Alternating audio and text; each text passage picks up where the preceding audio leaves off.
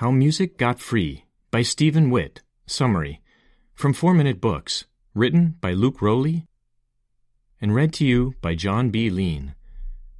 One-sentence summary. How Music Got Free takes you on the wild ride of the MP3 file format, explaining how it began, what the Internet had to do with its popularity, and why its future is looking very uncertain. Favorite quote from the author. Quote, "Most listeners didn't care about quality, and the obsession with perfect sound forever was an early indicator that the music industry didn't understand its customers." Stephen Witt. When was the last time you purchased a CD? For most of us, it has probably been a decade or so. Much like the record before, CD fell to the advent of the MP3. And it makes sense, really. Who wants to lug around a CD case of your favorite songs when you can just have them digitally? In just the last 20 years, we have seen the music scene change quickly and dramatically. We are now to the point where many of us don't even own our music anymore. Rather, we just stream it from services like Spotify. But have you ever wondered how this transition from physical disc to digital file came about? This transition rocked the music industry, changing everything about the way we distribute, listen to, and store music.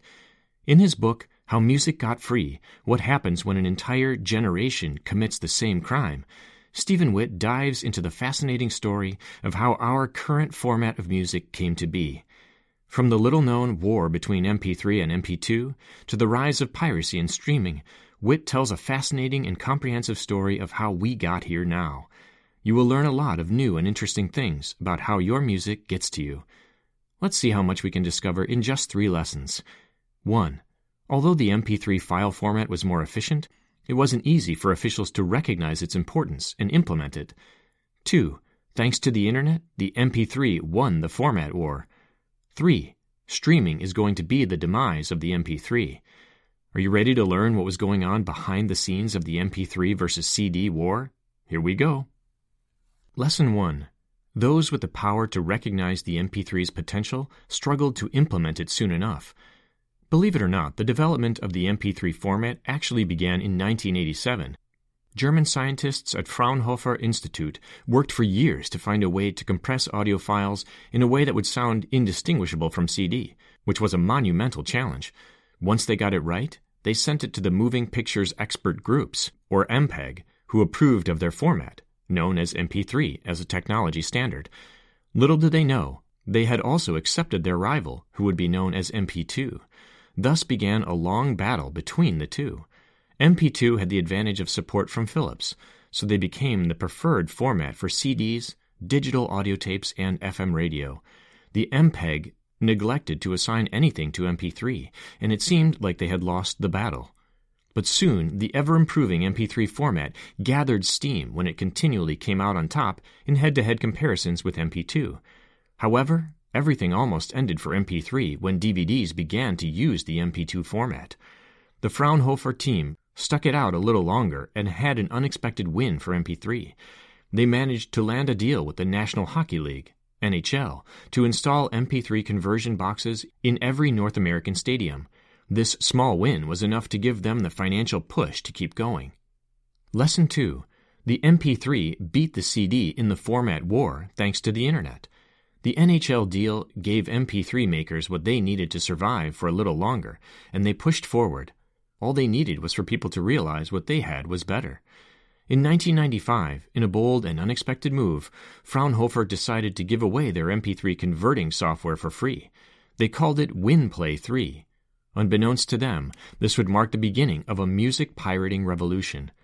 Soon, everyone's preferred format became MP3, as they could rip off songs from their CDs and share them all over the Internet.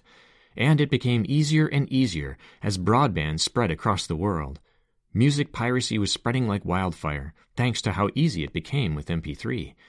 When the Fraunhofer team became aware of this problem, they offered the music industry a copy-protected version of the MP3, but no one was interested. Within 2 years, MP3 won, and it was everywhere on the Internet. And with this, piracy became commonplace. Witt says that music piracy in the late 90s was what drug experimentation was to the late 60s. It was a generation-wide flouting of laws and norms, without even considering consequences. Music was forever, irreversibly changed. Lesson 3. In a similar fashion that the CDs have become a thing of the past, streaming is going to beat the MP3 when it comes to sharing music. Today, CDs are pretty much extinct, and while some people still own digital versions of their music, the majority of us now prefer to stream music. Spotify is one of the most popular sites for streaming. Research shows that while Spotify has helped halt music piracy, people are no longer buying albums at all. This radical shift in music purchasing trends has all but forced the humble MP3 into retirement. For the first time since the invention of the phonograph, consumers actually spend more money on live music than recorded, all because of streaming. This shift came shockingly fast. 2012 marked the first year digital music overtook CDs, and just a year later, streaming services revenue was over $1 billion. But with the emergence of streaming also comes problems with revenue distribution. With the easier-than-ever ability for musicians to make an album and stream it worldwide, musicians are beginning to question the need to have a record label at all. Furthermore, did you know that a musician with millions of listens on Spotify only gets hundreds of dollars? This has caused many musicians to search for other ways to distribute their music. Just look at Taylor Swift's move to take her music off Spotify. How Music Got Free Review. Wow, what a crazy story. Who knew that the history of the MP3 and music could be so interesting? How Music Got Free had me curious the whole way through and was especially interesting to me because I remember many of those changes to music over the years. Who would I recommend the How Music Got Free summary to? The 35-year-old who wonders what was going on behind the scenes when they were younger and downloading songs from Napster. The 57-year-old executive of a record label that wants to get smart about the future of music. And anyone that's curious to know how the internet changed music forever.